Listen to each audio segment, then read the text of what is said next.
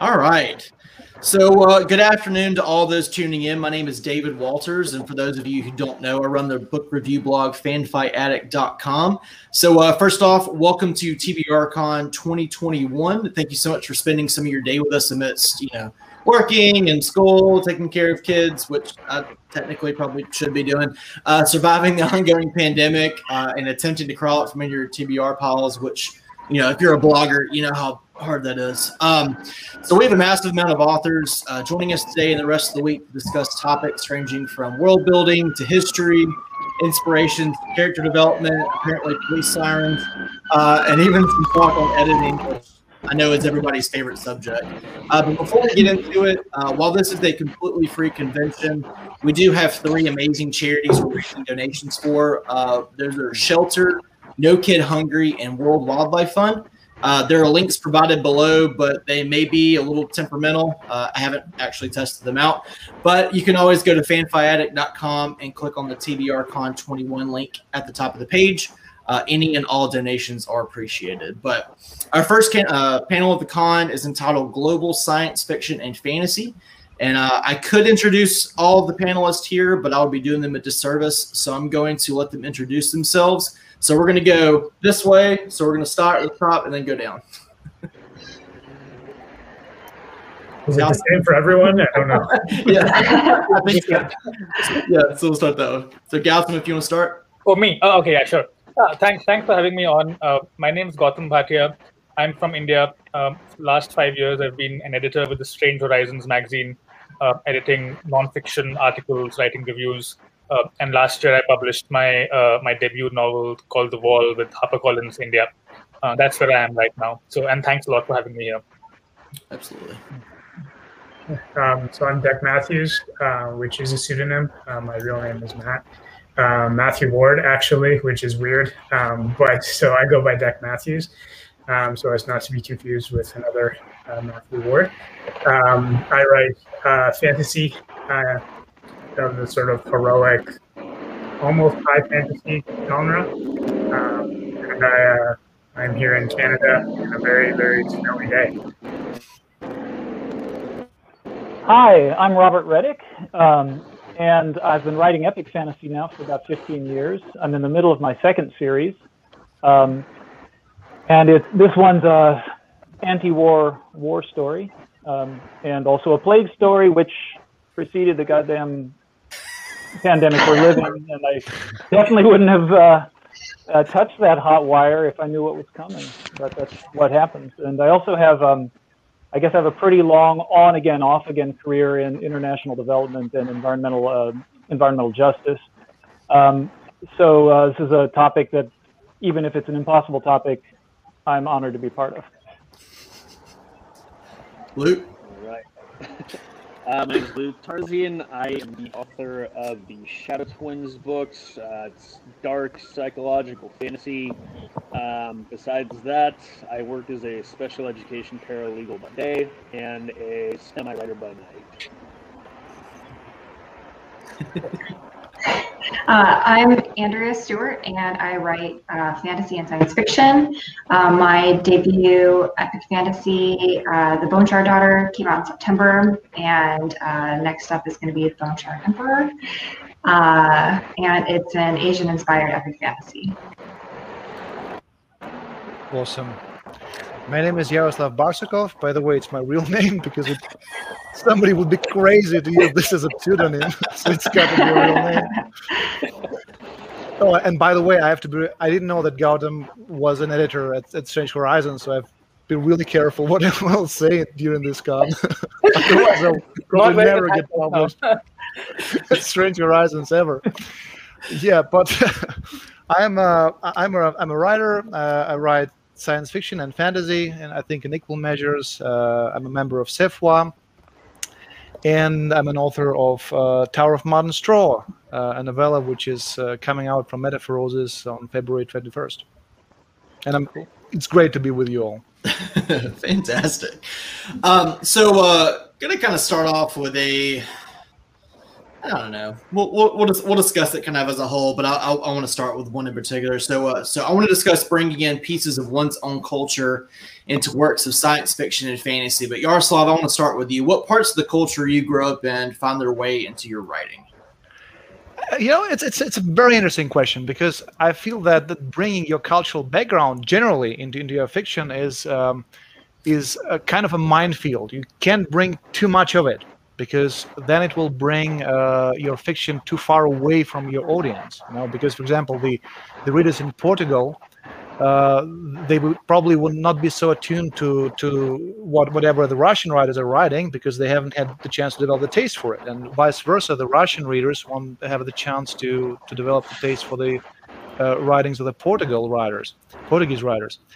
So I feel that if you really write something coming truly from a cultural background, it may not get past the first readers. It may not get past the to the editors. But like all the Russian writers infuse Russia into their writing still. It's there is some version of Russia in every single book. Like everything Nabokov has ever written, it has Russian characters or Russia in it. And for me, it's something undefinable, because I remember once I wrote a story. It was about a doctor who invented a procedure called personality graft, and a family brings in their son for this procedure, and the doctor tries to talk them out of it. And I gave the story to a friend of mine, Tolia Belilovsky, whom Andrea probably knows from Codex, who's a great short story writer. And he said, well, yeah, it's a good story, it's fine, but there's something off about it. Something up. I'll get back to you in 2 days, in a couple of days. And in 2 days, he gets back to me and says, you know what? It's a good story, but it's about a Russian doctor. It takes place in Russia. The family is Russian. The boy's Russian. And I said, "Come on, Talia, this is bullshit. It can't be." I read the story, and yes, it is about a Russian boy. It is about a Russian doctor. So I don't know. It's some sense of Russian fatalism. Some whatever you do, the fate will have the upper hand. I think this is the defining characteristic, which permeates the writing of the Russian authors. And like in the Tower of Monstro, I also have a version of Russia. So that's a given. That's a given. It's got to be there. It's got to be there. It's got to be there. It's like a snail. You carry it home on your own back. Robert, I want to ask you the same question, because I know you've traveled quite a bit, so you could probably bring in multiple.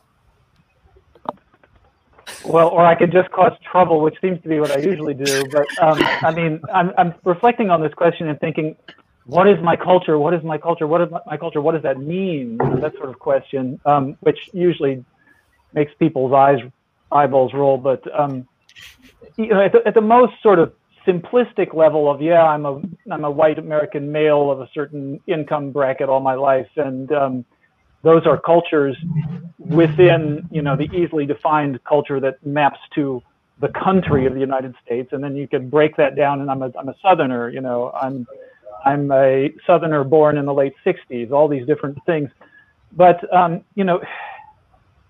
so I think one answer to your question is that no matter and Yaroslav was kind of saying this too, perhaps, if I've read you rightly, Yaroslav, that you cannot not be writing from where you come from any more than an actor can choose not to draw from the emotional canvas of her life or his life. It's however much you transform it and transmute it and move it from one overt context to another, you're always drawing on that, especially at the really emotional and interpersonal levels. I mean, we have norms and expectations and understandings of what is how people behave that we have learned and that are to some degree culturally shaped, and that's just going to be there. I think among the challenges that we face, especially let me. My spouse hates how much I use the pronoun we.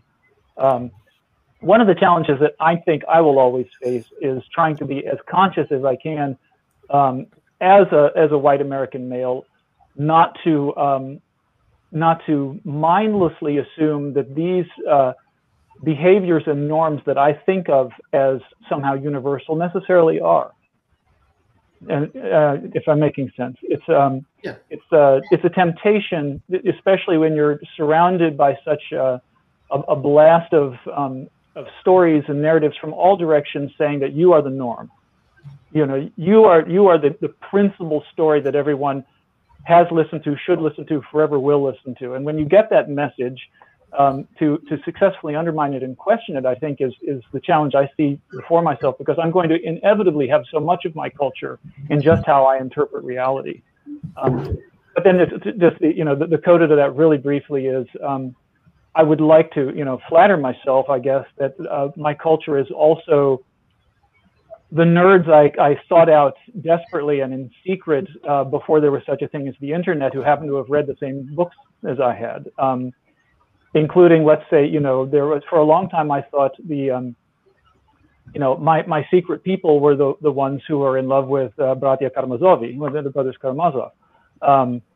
And, probably even earlier than that, cool. Tolkien, I happened to work in a farm where some Soviet kids were brought in 1989, the fall of '89, summer of '89, excuse me, and the Soviet Union was ceasing to exist, but they were still green-lighted, and their translator and sort of group leader was had recently left the Soviet army. He was Kazakh, and he was an amphibious assault vehicle driver.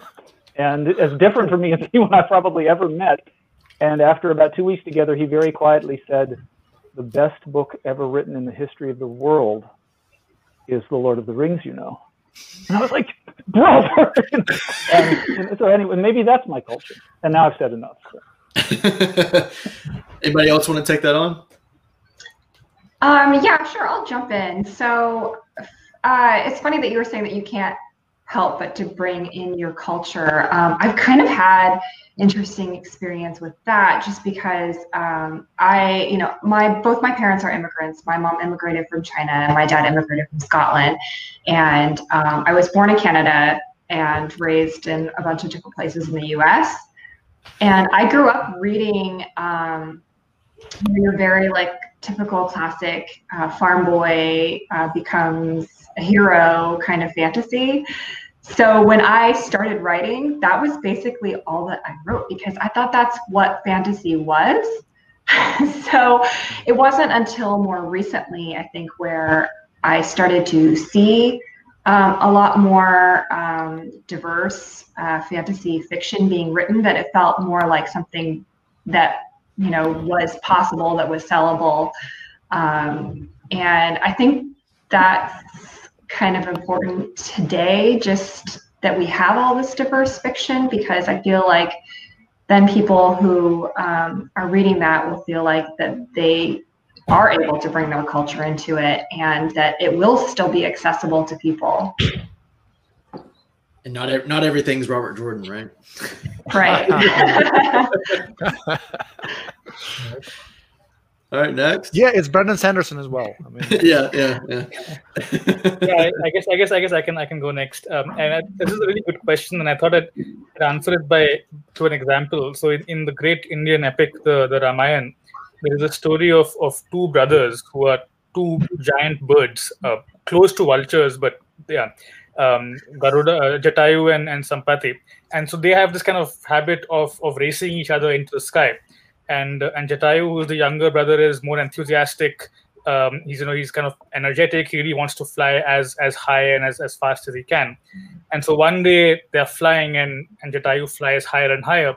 And Sampati says, "Be careful, you're flying too close to the sun." And Jatayu is like, I don't care. I'm just gonna go keep flying.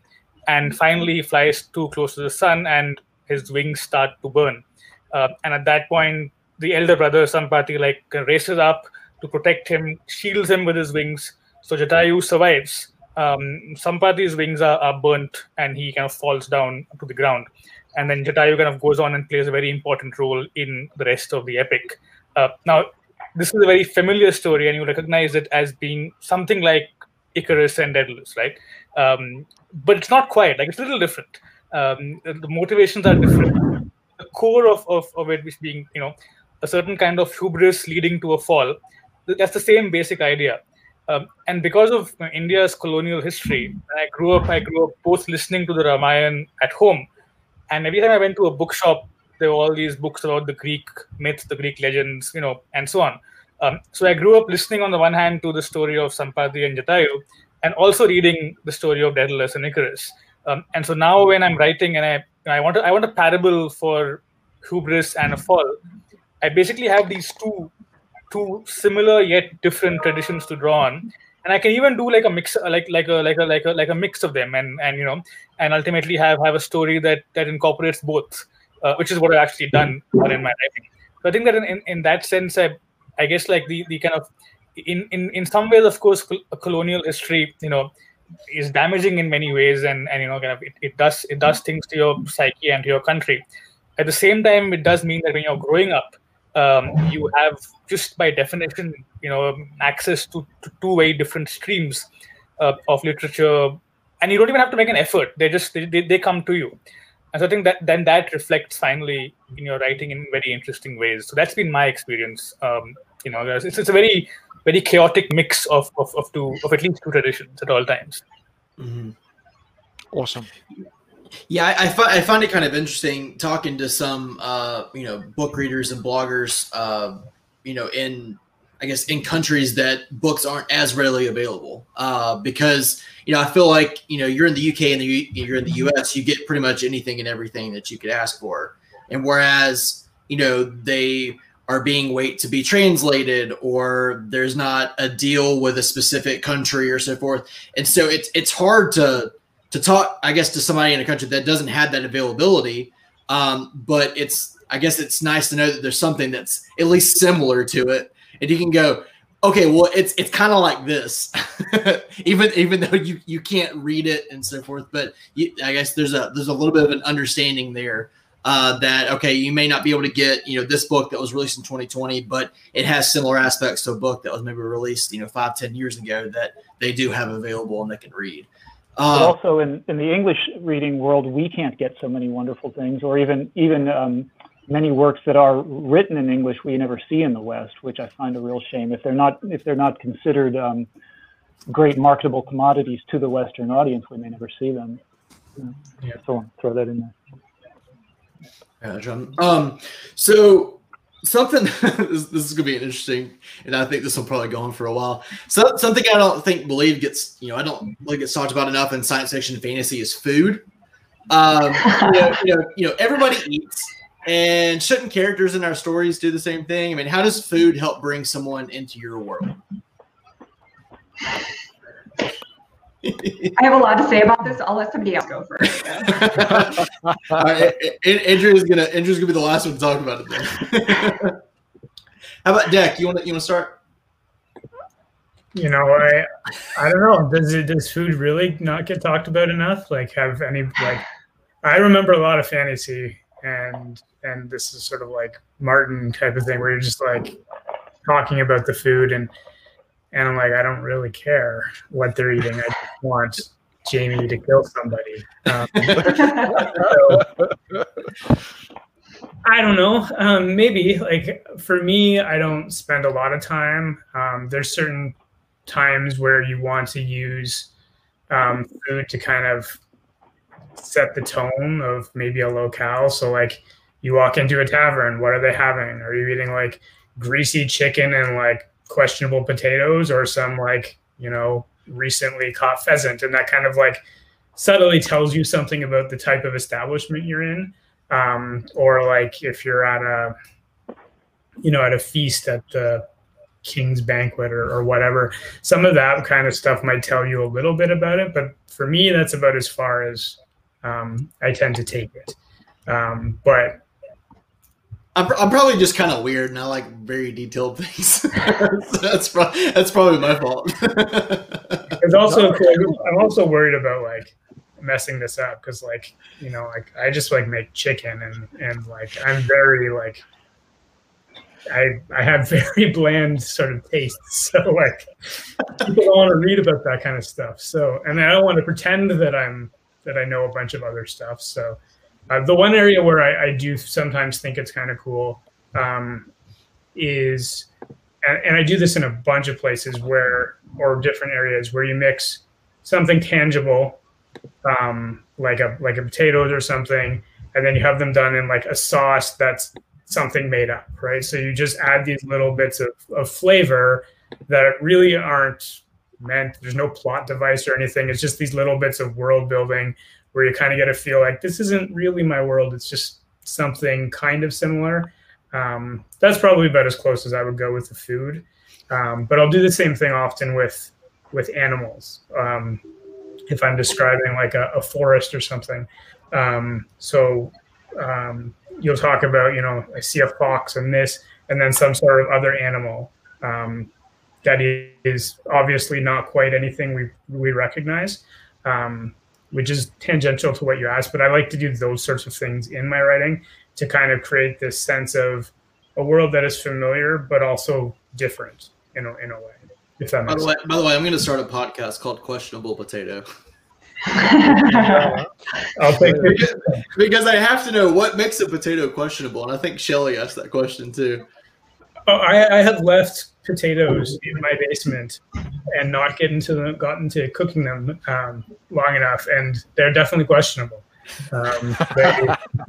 They look like alien potatoes. At a certain point, they start questioning you, and then you know.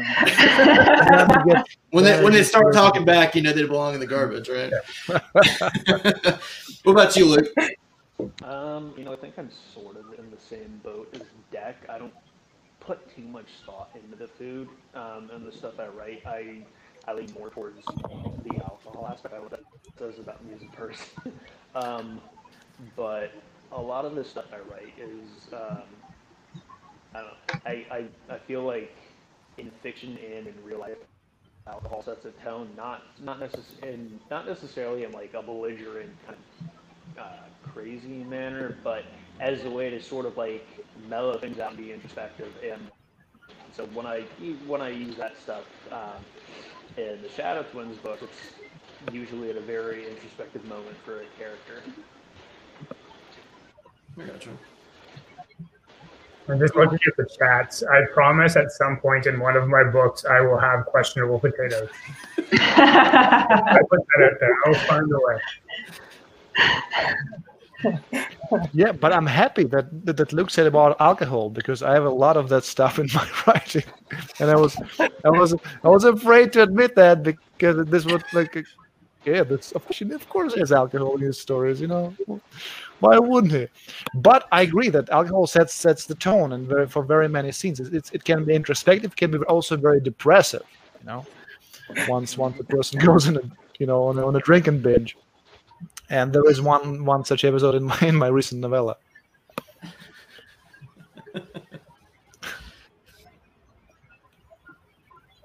Anybody else want to? Andrea, the suspense is killing me. I'll pop in. Okay. So my family is really into food, so that was something that I wanted to reflect in my book.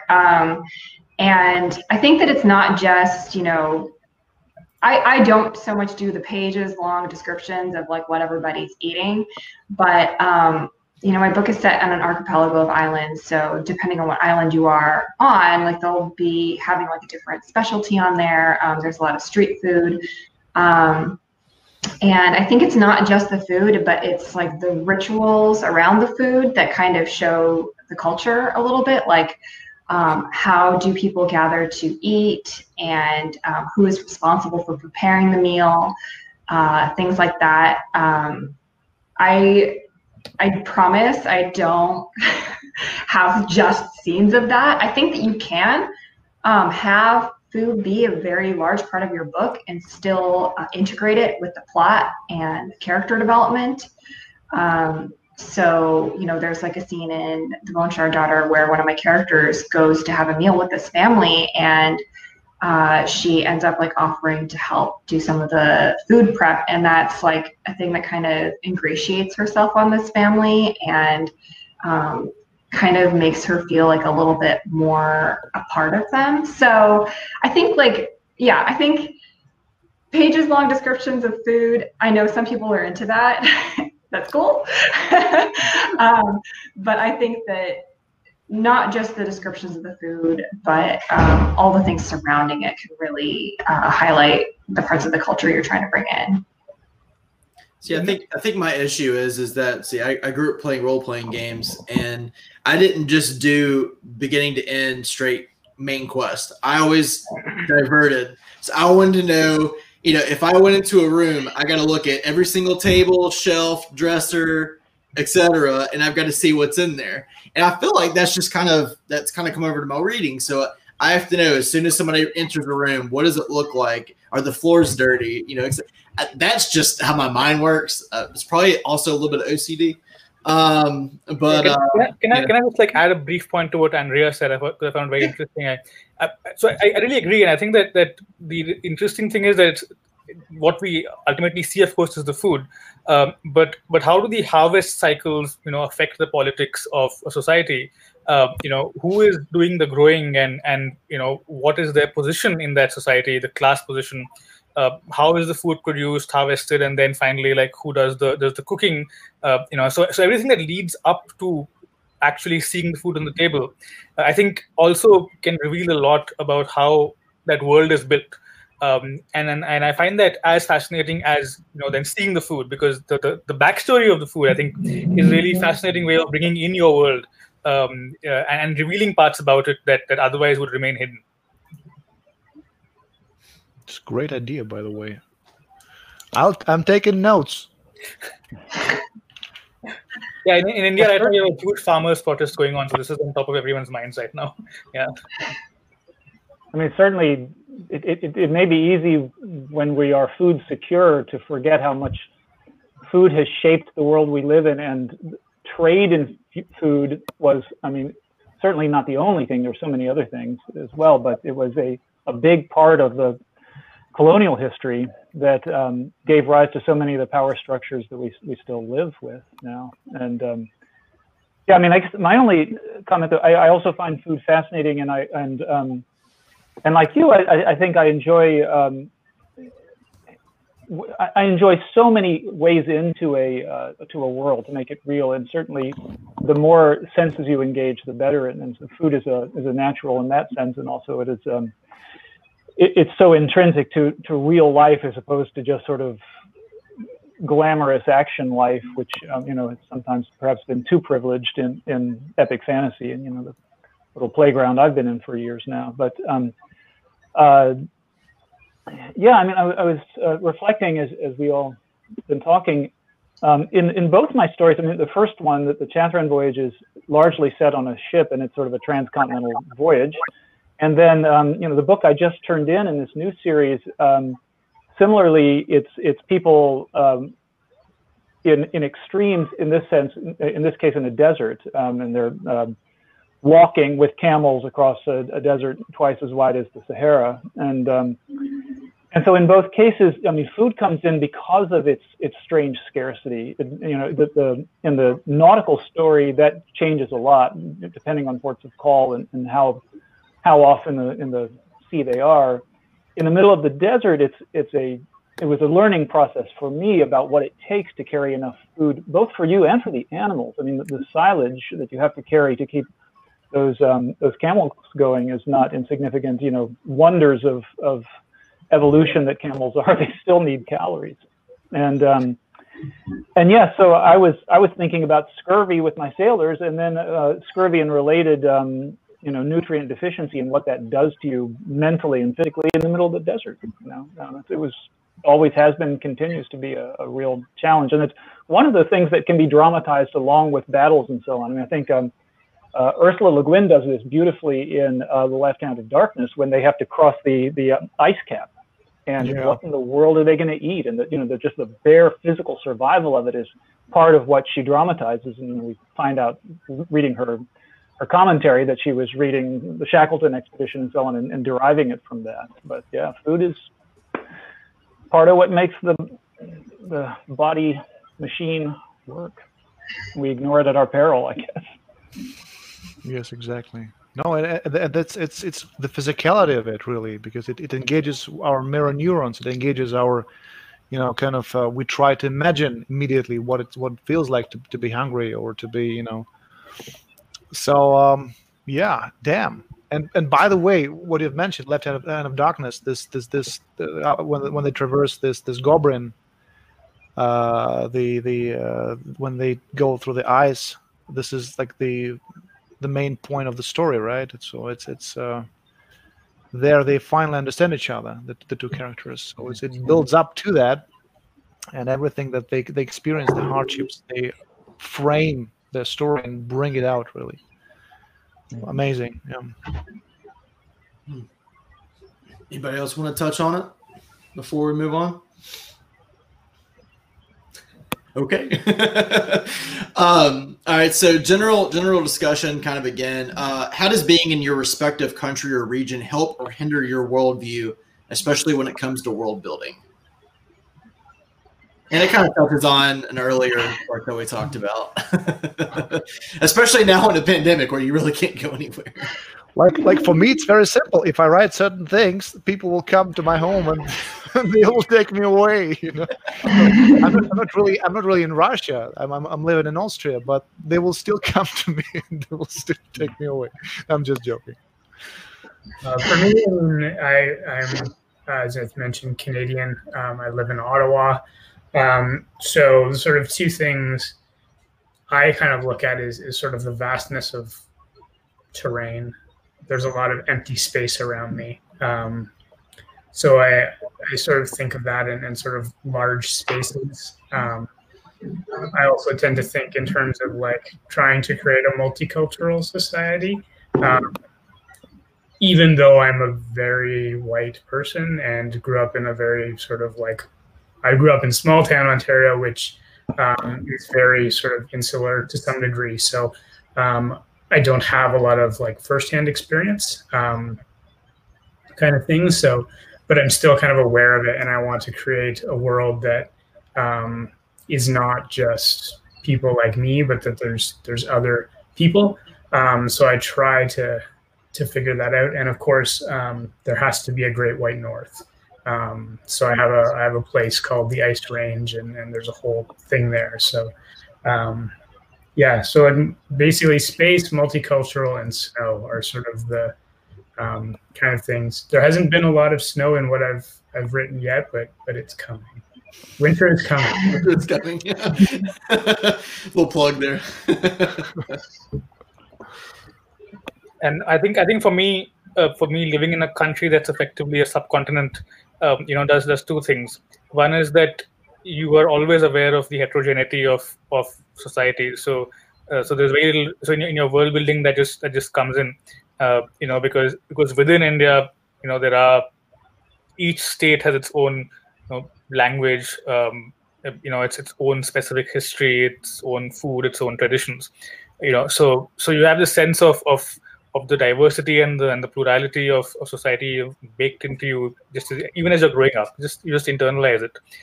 And secondly, growing up in India, if you're growing up in India in a relatively comfortable environment like I did, you are by definition at least bilingual, if not trilingual, because you know English, because that's the official language. It's the medium of instruction in schools, and it's government's language, and you also know the language of the place you're growing up in. So in my case, Hindi, and if you're from South India, you often will know 5 or 6 languages just as you're growing up, and that again feeds into your writings. Just the awareness that you kind of are thinking in 2 languages, it always ensures that your world will also reflect the role that language plays in understanding and even constructing the world around you. Gautam, may I ask a question? When you write, do you write? I mean, you write obviously the bulk of your writing is done in English immediately. But do you write some of the things in other languages and then translate them? Some things you can not me. So in India we have a very rich tradition of speculative fiction in various state languages. In Maharashtra in the west and in Bengal in the east, they have a 2-century-old tradition of speculative fiction in those languages. But if you grow up in a metropolis, you ultimately end up becoming much more comfortable in English in terms of writing than you do in other languages. Interesting, because my experience has been I want to express some things not even in Russian but in German, because there are some shortcuts which I don't have in English. There's some shortcuts which I don't have in Russian, and some shortcuts which I don't have in German. So I'll be most comfortable writing like in a mix of those three languages, I think. Yeah. But yeah, interesting. Can I ask a question as well? I mean, so sorry to be like doing a mini interview of you, but this question it's kind of got me curious. I didn't catch what part of India you grew up in, but my question is, if you have spent time in an Indian metropolis or two, as well as a Western one, can you comment at all on, because that is a world, I mean, a metropolis is a world unto itself, right? And I think a lot of people who've grown up only in the West might think, well, a city is a city is a city, but the small amount of time I've spent in South Asian cities makes me think that may be a very specific experience that could inform your work in an interesting way.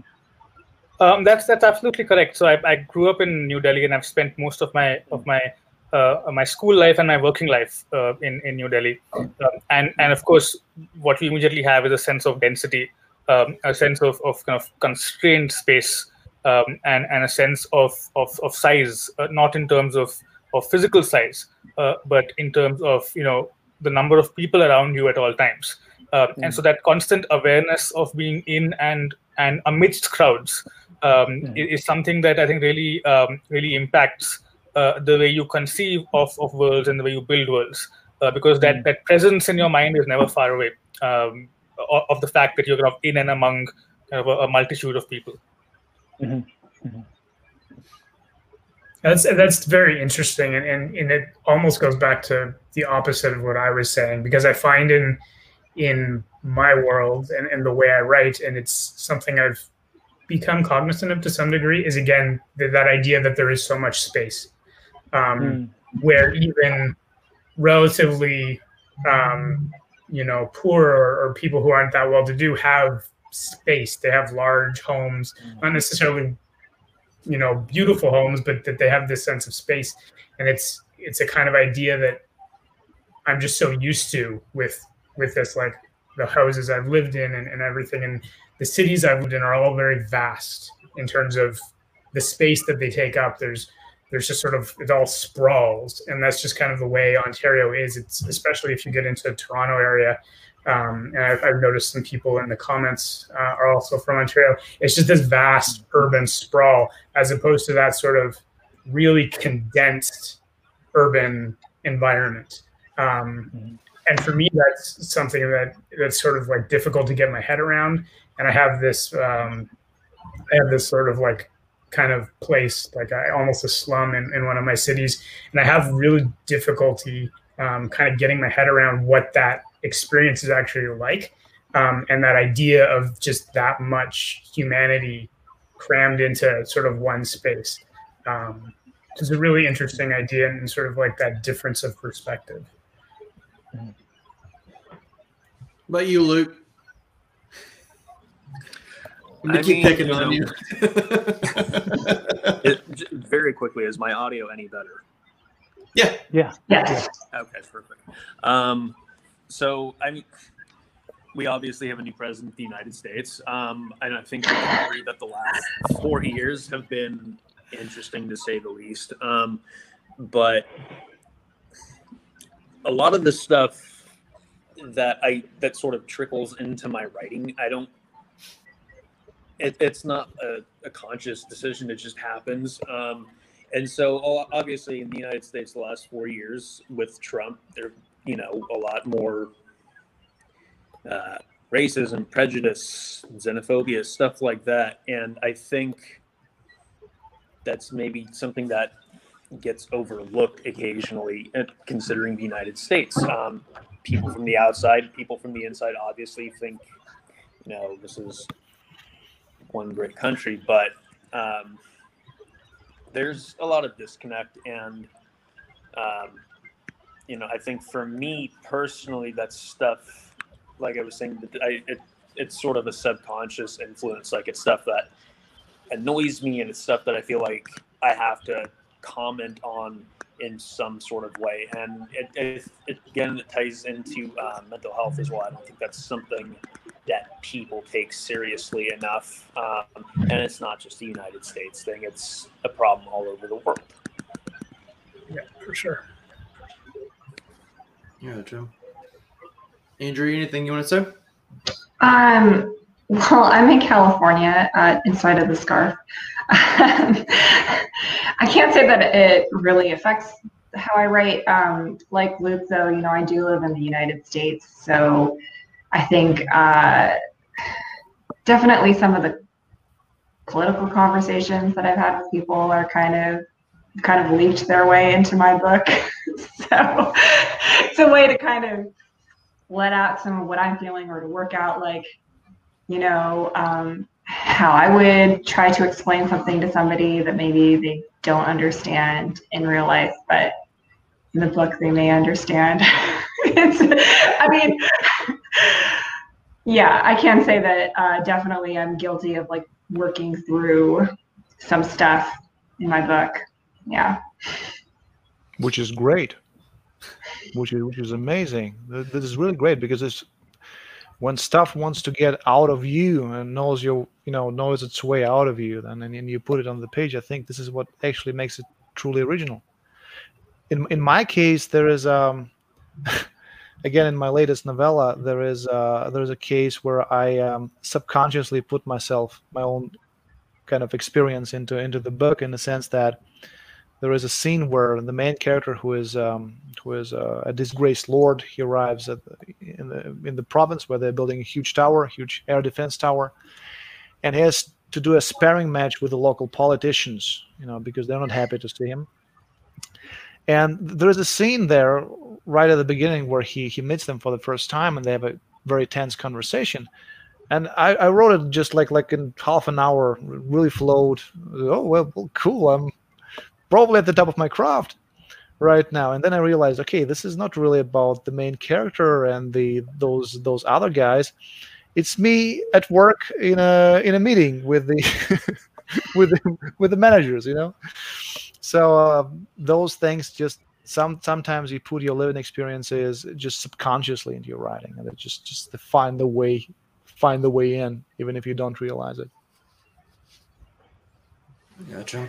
And I love how you started that, if I might, because working things out, I so agree, is what that may be what our readers get most excited about, even if sometimes we think we're supposed to be getting to the big stuff, or the clash of civilizations, or the world redefining war, or whatever. It's messed up people I don't know that anyone's ever sort of successfully asserted that well-adjusted people who've got all their shit worked out are fascinating on the page. However much we want to have admirable people that have the right kind of politics and the right kind of opinions about things and don't say bad stuff about anybody, and we all have that crud in us anyway, to varying degrees on varying matters.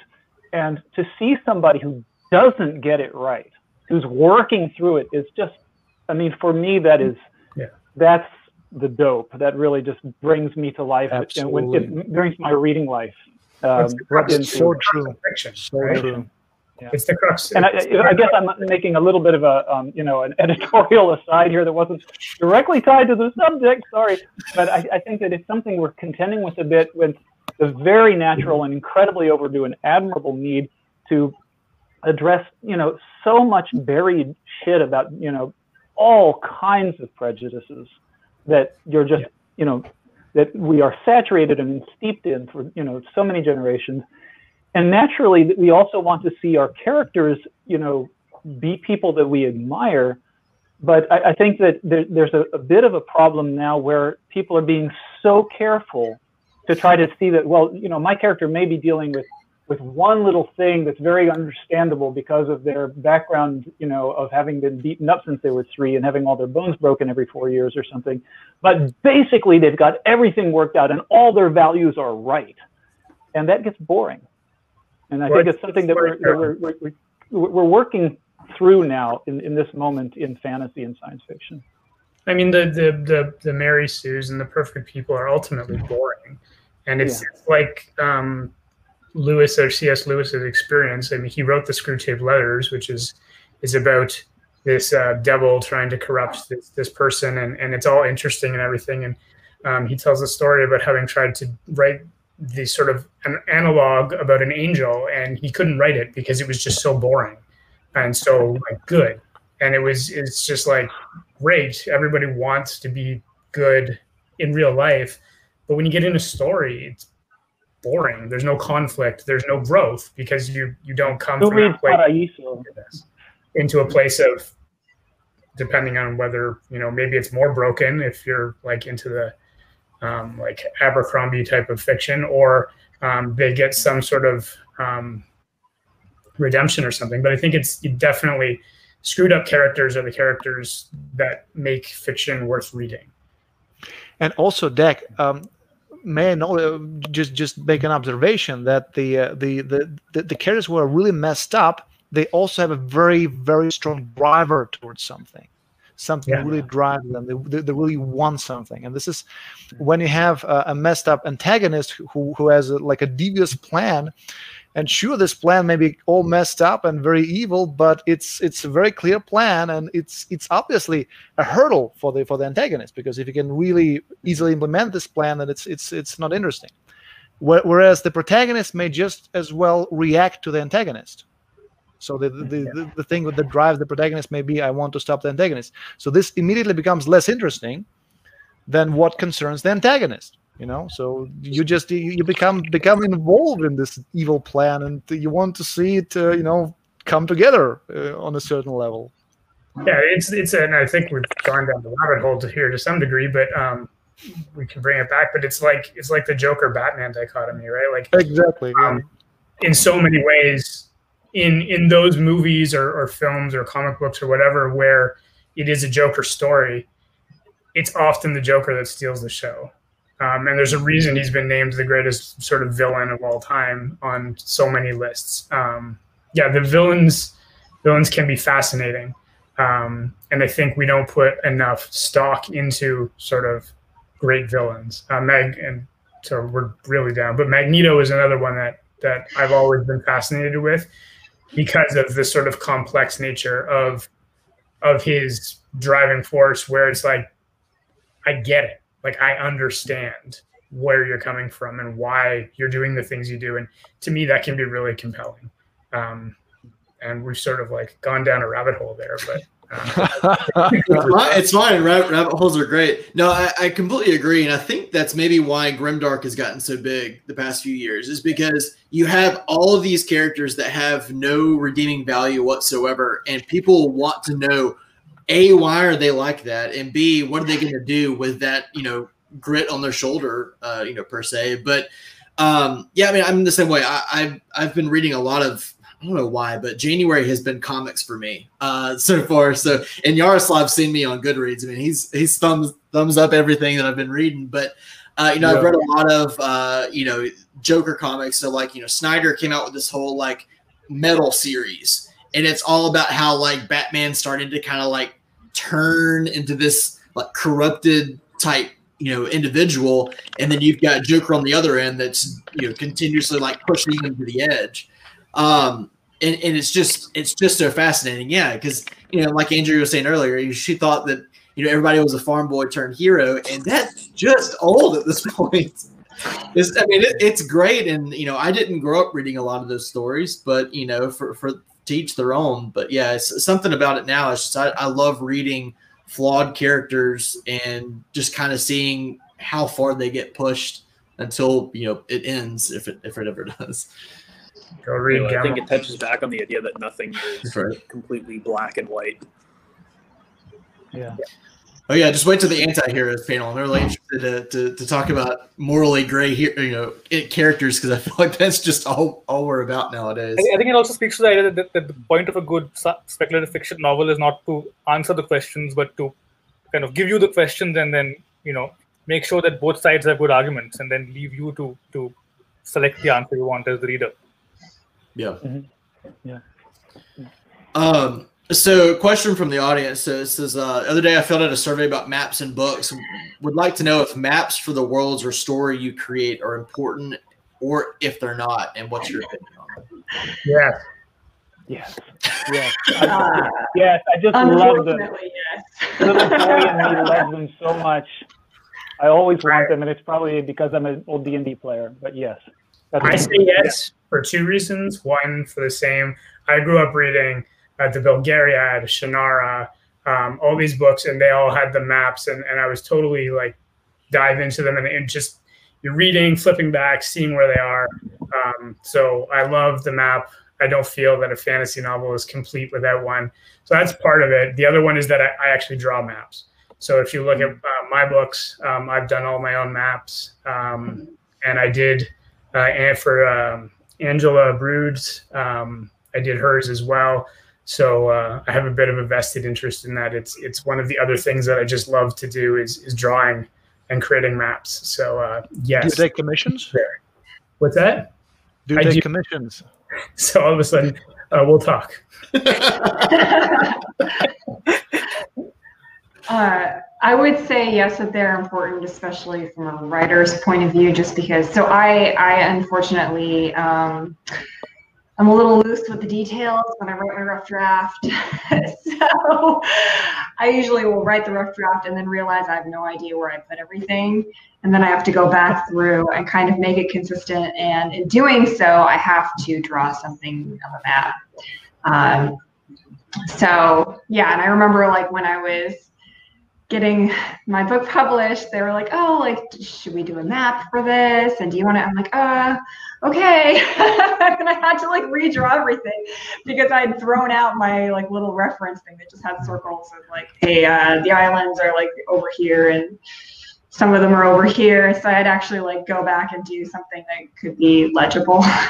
So. I've even mapped a farmhouse just for like a scene, right? Like to be able to say, okay, like, where are people moving around in this scene, and like, does it make sense? And the same house is in multiple books. So like, I want the same, I don't want that kind of like, oh, they changed houses halfway, like in the second season. So just those consistency details and just making sure and sort of when I'm in the city, like, are they looking east? And yeah, I think just from like getting my head around where people are in space, I need them. Yeah, that's like what I get on editorial notes is I don't know where everything is, and then I have to draw like a little diagram so I can figure out where everything is too. Yeah, I think this is a deeply visual genre, right? So the map really helps you to see see the world, and so I think that yeah, it's just integral to it in most cases. And especially if you're telling a story with multiple locales happening at the same time, as opposed to just maybe something, a linear journey where, you can, even if you don't know where a spot on a map, you're always with the same people and wherever they are is where you are. But if you're, I had it in my first series, it was going on 3 continents and 2 hemispheres all at the same time. And yeah, the maps, plural, were so important. They were also important for me to just, to sort of make a mental pigeonhole for, oh, I'm in this writer's brain if I'm writing about, this empire right now. And yeah, they were really, really crucial that way.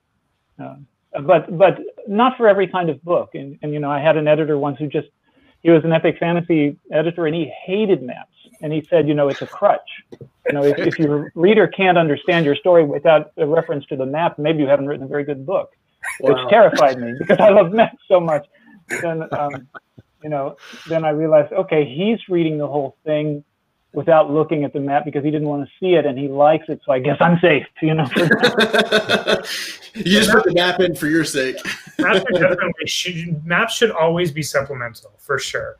The reader should never need to rely on the map to get the story. But I think the map can really help bring out the story. And I think I read fantasy. It's basically all I've read since I was 14. I don't want to do the math of how long that's been now. But for me, and I think for people in this genre in general, there's the love of the story, but there's also just the love of the world and getting to know and sort of even like transporting yourself and your fantasies into that world. So there's the story, but there's also just like, I just want to know about this place and this space. So that really helps bring that to life. And especially as we've got that crossover from the role-playing world into the fantasy world, where there's obviously, I think, a ton of crossover in that. And so we want to experience these books in the same way that we would experience a game or a video game. I grew up playing all the Final Fantasy games, and maps were a huge part of that as well. So, yeah, I think it's good times. They were the greatest times. So yeah, so definitely, I think it's should be supplemental, but is really beneficial to readers who want that extra. Whatever it is to sort of digest and sort of imagine. Gotcha.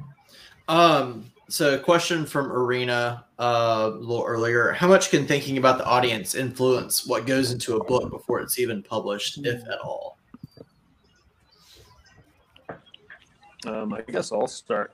I don't write for a particular audience, I don't think. I just kind of write for myself and hope that people will connect with it. I think anyone who's read my work knows I'm a huge advocate for, mental health.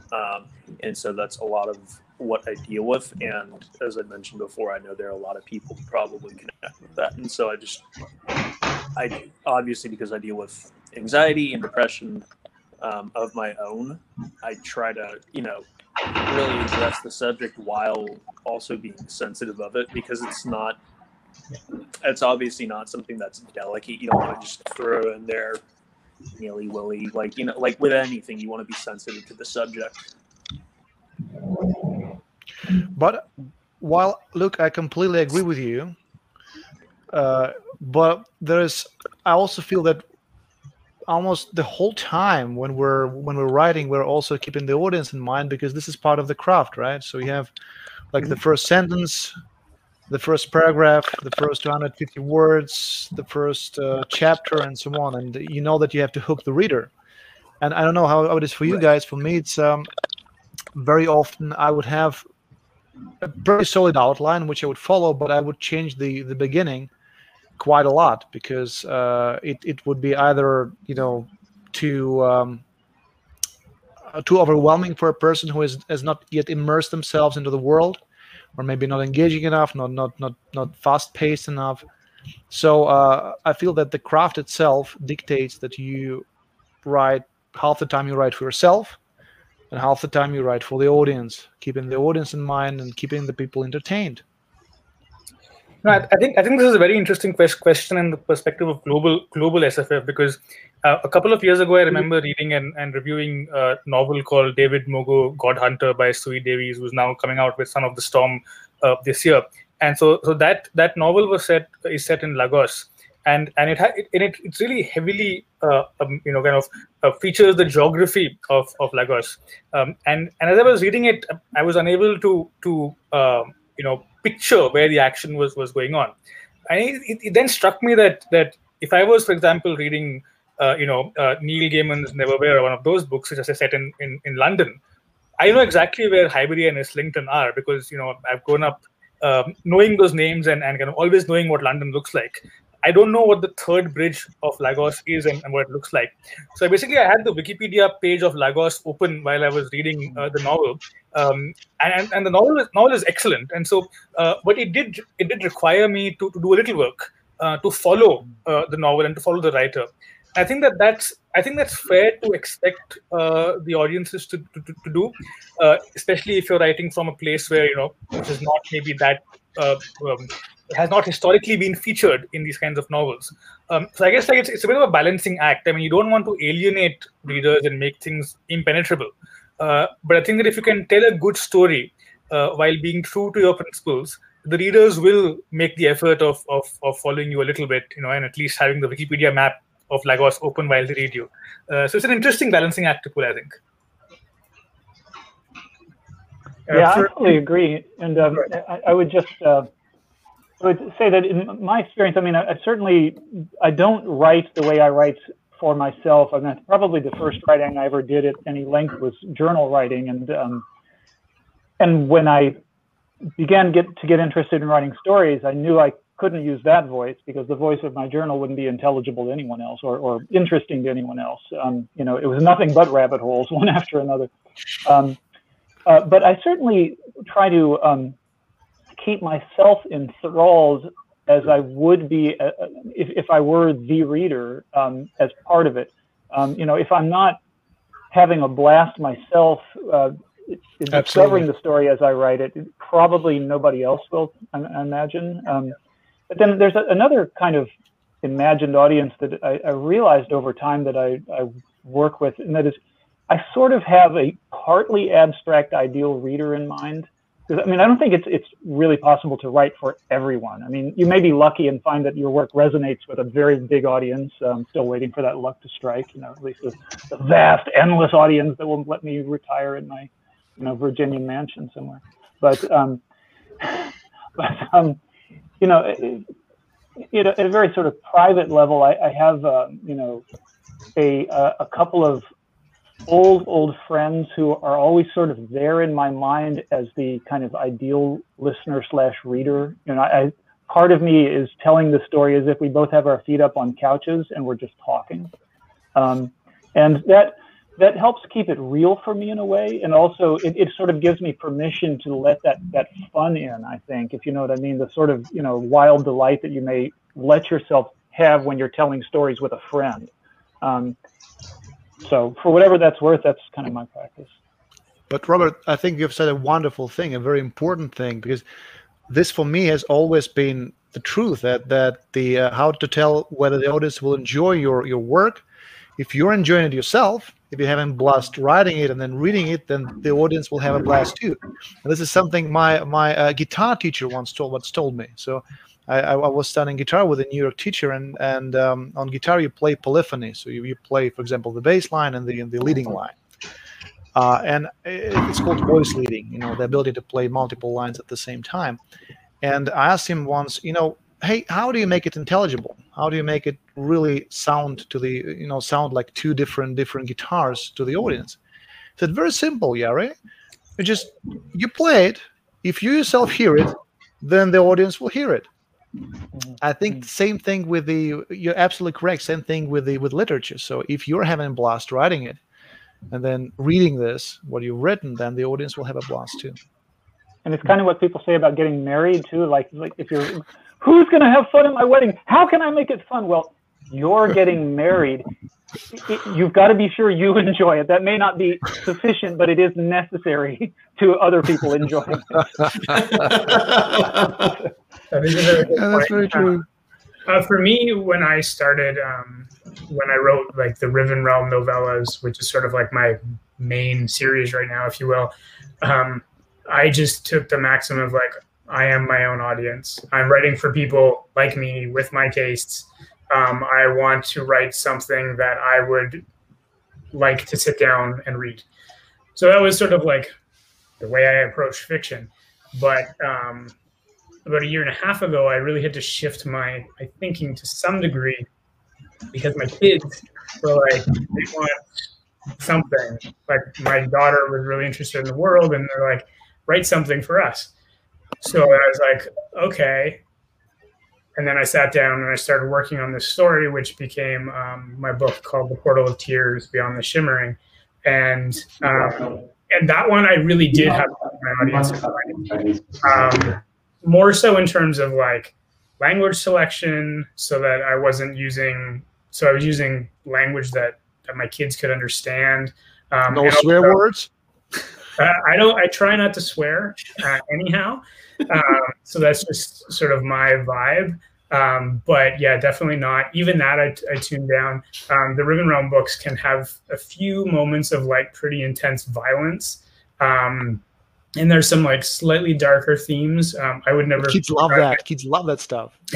I would never describe myself as dark, but there are some darker moments. So I had to like really. it was an interesting experience to then have to really sort of take myself out of my head where I'm used to writing and sort of think and take my daughters as the audience. Okay, how would my kids react to this? And it was an interesting experience because it's the first time I'd really done that, because up to that point I'd always really just kind of written for the me's of the world. Awesome. Absolutely.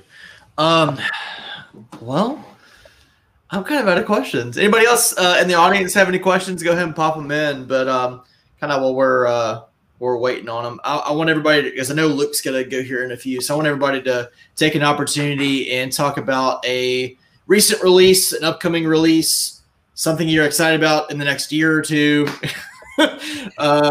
Whatever you want to do, everybody, take a couple of minutes and talk about it. And Gautam, we'll start with you again. Oh, me? Yeah, thanks. So I think as I said in the beginning, I had my debut novel, The Wall, come out in August of 2020. It's a social speculative fiction broadly in the tradition of Ursula Le Guin and that kind of writing, obviously influenced by Indian myth and by Indian history. But not, I wouldn't call it an Indian speculative fiction novel, although traces of Indian history and myth are there. It's the first part of a duology. The sequel is due in September of this year. That will finish the duology. And broadly, it's a society that's been contained within a very high physical wall for 2,000 years that has kind of affected the way the society has developed, evolved, hierarchies, and so on. Language, there's no word for the horizon. So people try to imagine a horizon, and like the book is about how people try and find a way beyond it. So that's what the duology is about. That's basically occupied me for the last 3 years, and now it's just about finished. So yeah. Nice. All right, Doug. So like I was just talking about, I wrote this book for my kids, so I just happen to have it right here. So it's called The Portal of Tears, Beyond the Shimmering. It's the first in what I should be a trilogy. So it's set in the same world. All the stuff that I write is set in the same world. It's about a young girl, a 13-year-old girl who basically has to fight to save her family and goes beyond this thing called the Shimmering, which is the divide between humans and the world of the Fae. And she just kind of has to learn about herself and learn about others and learn about breaking down prejudices and things to save her family. So that's only been out for about 2 months now, and now I'm just working diligently on the next couple novellas in my Riven Realm series. Robert? Sorry, I'm not muted, right? No, sorry. No, you're good. My screen went blip, blip. So I'm in the middle of this, my second epic fantasy series. It's called The Fire Sacraments, and book 1 was Master Assassins, came out in 2018, and book 2 is coming out in May. It's called Sidewinders, and the actual release hasn't happened yet, but I can flash the cover on my iPad. I love it so much. It looks like an old vintage Yes album, I think. Yeah. And Sidewinders is the whole trilogy centers on these two brothers who are peasant soldiers drafted into a mad religious war they really want no part of. And one of them's pretty much sane and straight-laced, and the other is a train wreck of an individual who's, it's quite astonishing he's lived to 24 years old. They get in terrible, terrible trouble because they kill the favorite son of their people's messiah, essentially. And their only hope for not being killed, tortured to death, is to flee into the largest desert on the continent. And at the same time, I said it's a war story because the refuge they're seeking is at the center of all kinds of intrigue.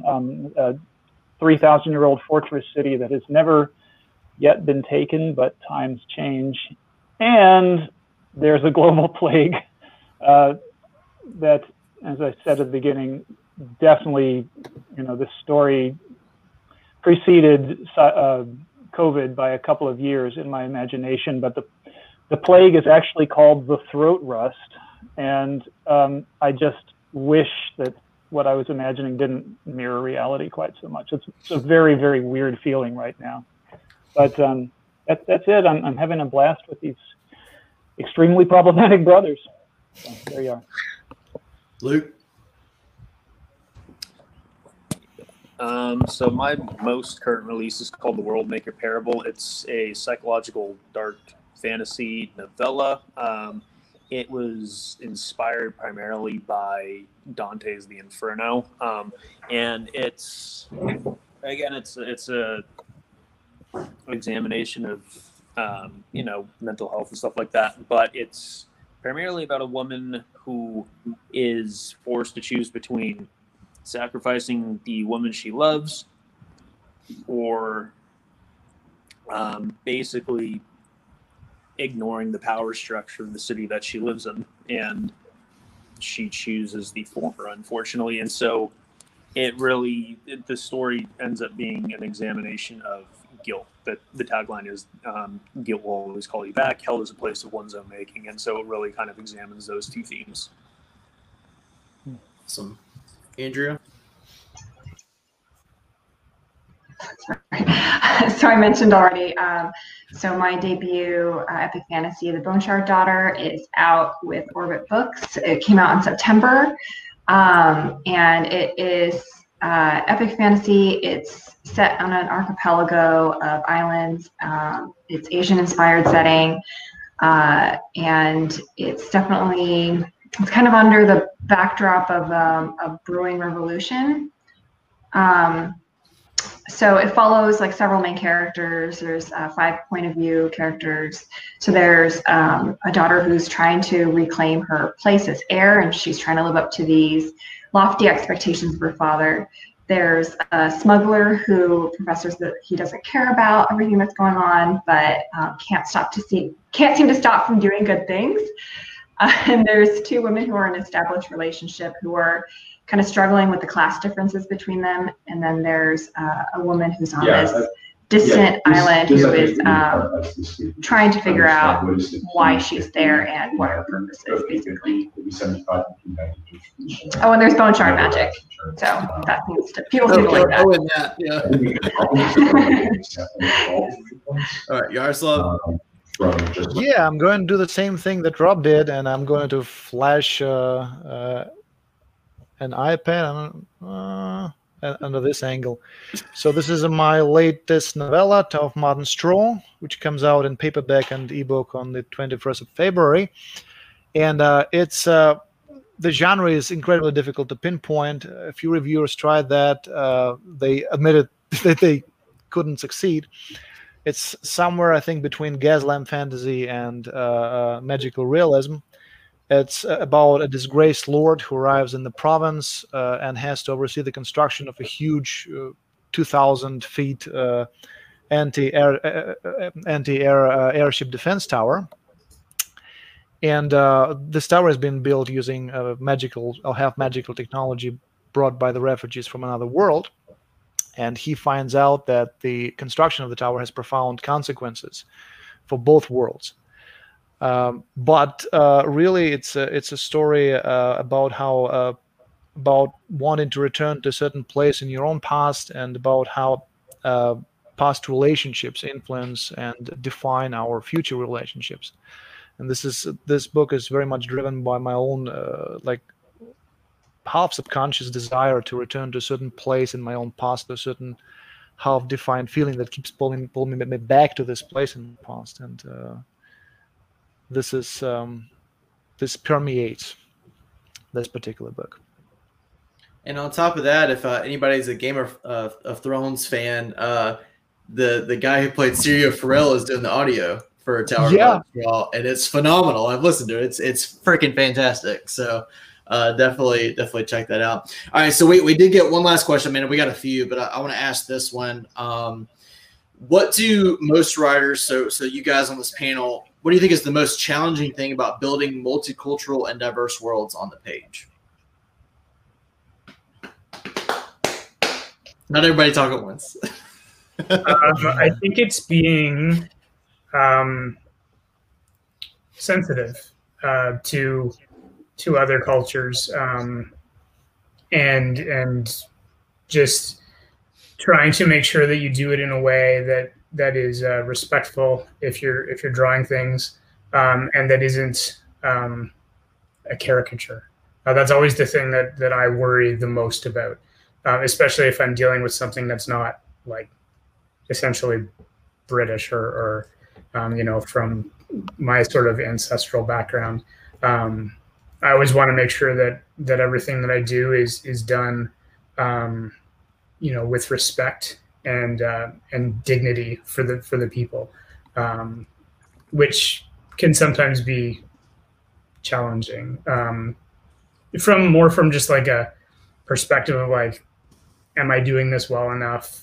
And you sort of try to balance that, but at the same time wanting to make sure that I do include people, so that it's not just another bunch of white people running around in sort of fantasy, because we've had enough of that, I think. I think actually leading on from that, I think the big risk for me is the risk of flatness, because I think it's important to remember that no culture is a monolith, and there's always cultural dissent. Within culture, there's always a contest of who gets to define what the culture is and what the norms are. And so I think there's always a risk that when you're portraying another culture, you're going to end up through the depictions, empowering those who already hold power to decide, how to project that culture or onto the world stage. To give you an example once more, whenever there's a conversation about Indian myths or mythologies or Indian epics, there's always, in all those epics, there's always been a battle over caste, which is a part of Indian society, and there are always those issues about how those myths relate to the question of caste. So if you kind of uncritically portray an Indian myth or an Indian epic without that awareness, it could end up actually legitimizing certain kinds of caste practices or domination. So I think that understanding that the other culture will have its own battles, internal battles, and how to kind of just, without taking so much time into research that you won't have time for anything else, obviously, but just to have an awareness that the way they exist and how to deal with them, I think is very important.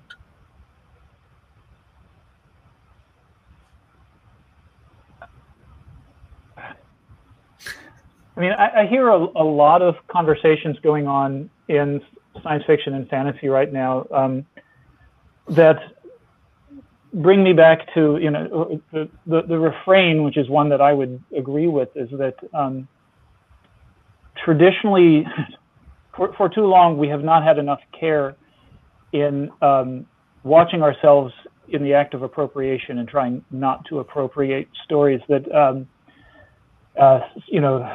that white folks in the West may just not understand, not have lived, but be in a privileged position to be published telling nonetheless. And I think it's very overdue and very healthy to take a step back from doing that and ask yourself, how much do you really know to be telling this story? And should you take that step or not? And the answer is not always no, don't take that step, play it cautious, by no means whatsoever. But if you do take that step, be very aware of what you're doing, the burden that you're taking on to try to get it right, the responsibility to not caricature, as Dex says, and also, I mean, I think in a way it's a subset of the need in fiction generally never to deny the true complexity of a human situation. It's just that when we do that, when we flatten out, as Gautam says, when we iron out or airbrush out the complexity in another culture, we are perhaps making it more palatable to a certain readership at the expense of telling the truth or making a good faith effort to tell the truth of a vital situation. My first novel, which is not published except in excerpts, concerns the dictatorship in Argentina in the late 70s, and is set in that time. And I was there in the early 90s and in the late 90s in Argentina. And to whatever degree this novel succeeded or didn't, the first attempt definitely didn't succeed. And it was a great lesson to me, because after about 200 pages, I realized that I was attempting an authority in telling this tale, which was sort of the defining national tragedy of Argentina, the Dirty War and the Desaparecidos and so on, that readers would have been better off reading a lot of wonderful Argentinian literature on that than my attempt to claim the telling of this story. The second attempt, which I think is much more successful, whether it's 100% successful or not, the limits of comprehension are built into the main point of view character. The character, instead of me trying to take on the voice of an insider who really understands everything, I'm writing from someone who has a connection to Argentina, but who fundamentally doesn't get a lot of it. And having a character, I had to actually, I guess, get to the point where I was not too afraid to write a character who didn't get it. And then I could allow in a constellation of voices from Argentinians that I'd gotten to know very, very well. And they didn't agree. They didn't interpret their history the same way and so on. But and perhaps I arrived at some more humility there. But I think I'm also going to be finding out how well I've done with this in my current series, because, I've taken shelter in not writing about this world, the world we inhabit, for a long time, since I started writing epic fantasy. So the crisis of authenticity is sort of displaced a bit there. But I'm writing about a continent where no one's ever met a white person. It's also a continent that has never been colonized. It's fundamentally a different history. I'm trying to imagine a different history, at least, than the one that is, than the many histories that have manifested in this world. And yet I'm a white guy writing about people of color exclusively, and trying to imagine what it might mean to be a person who's never experienced that kind of racism, although many, many kinds of racism exist within the continent that I've imagined. So got long-winded again, sorry, but it's a fundamentally difficult thing, and a great effort that I think we take on, because we must if we're going to write about other cultures. I just wanted to jump in on this question. I definitely agree with everything that's been said as far as being sensitive to other cultures and making sure that you're not having something that's two-dimensional. In addition to that, I just wanted to add, personally, what I found most difficult is remembering everything and keeping things consistent as far as okay, so in this part of the world, they eat this, and this is their culture here, and this is what they wear. And, I'll forget about that when I'm writing a later part and I have to go back and fix that.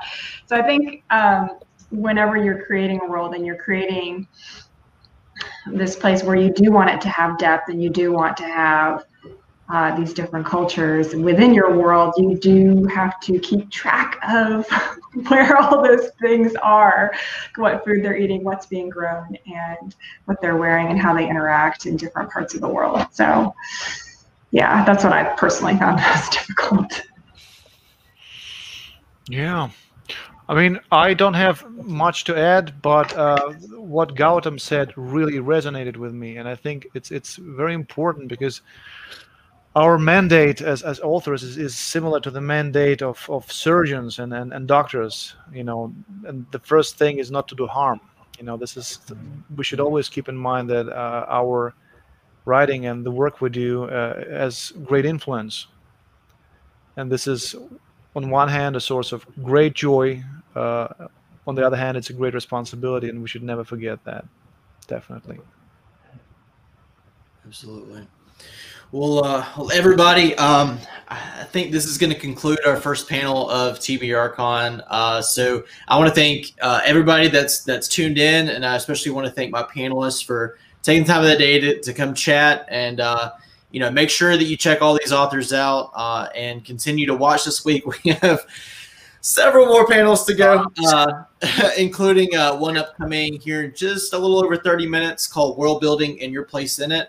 Beth Tabler will actually be moderating that one, so you won't get to see my pretty face until tomorrow morning. But just again, thank y'all so much, and stay tuned. Thank you so Thank much. you to our great audience.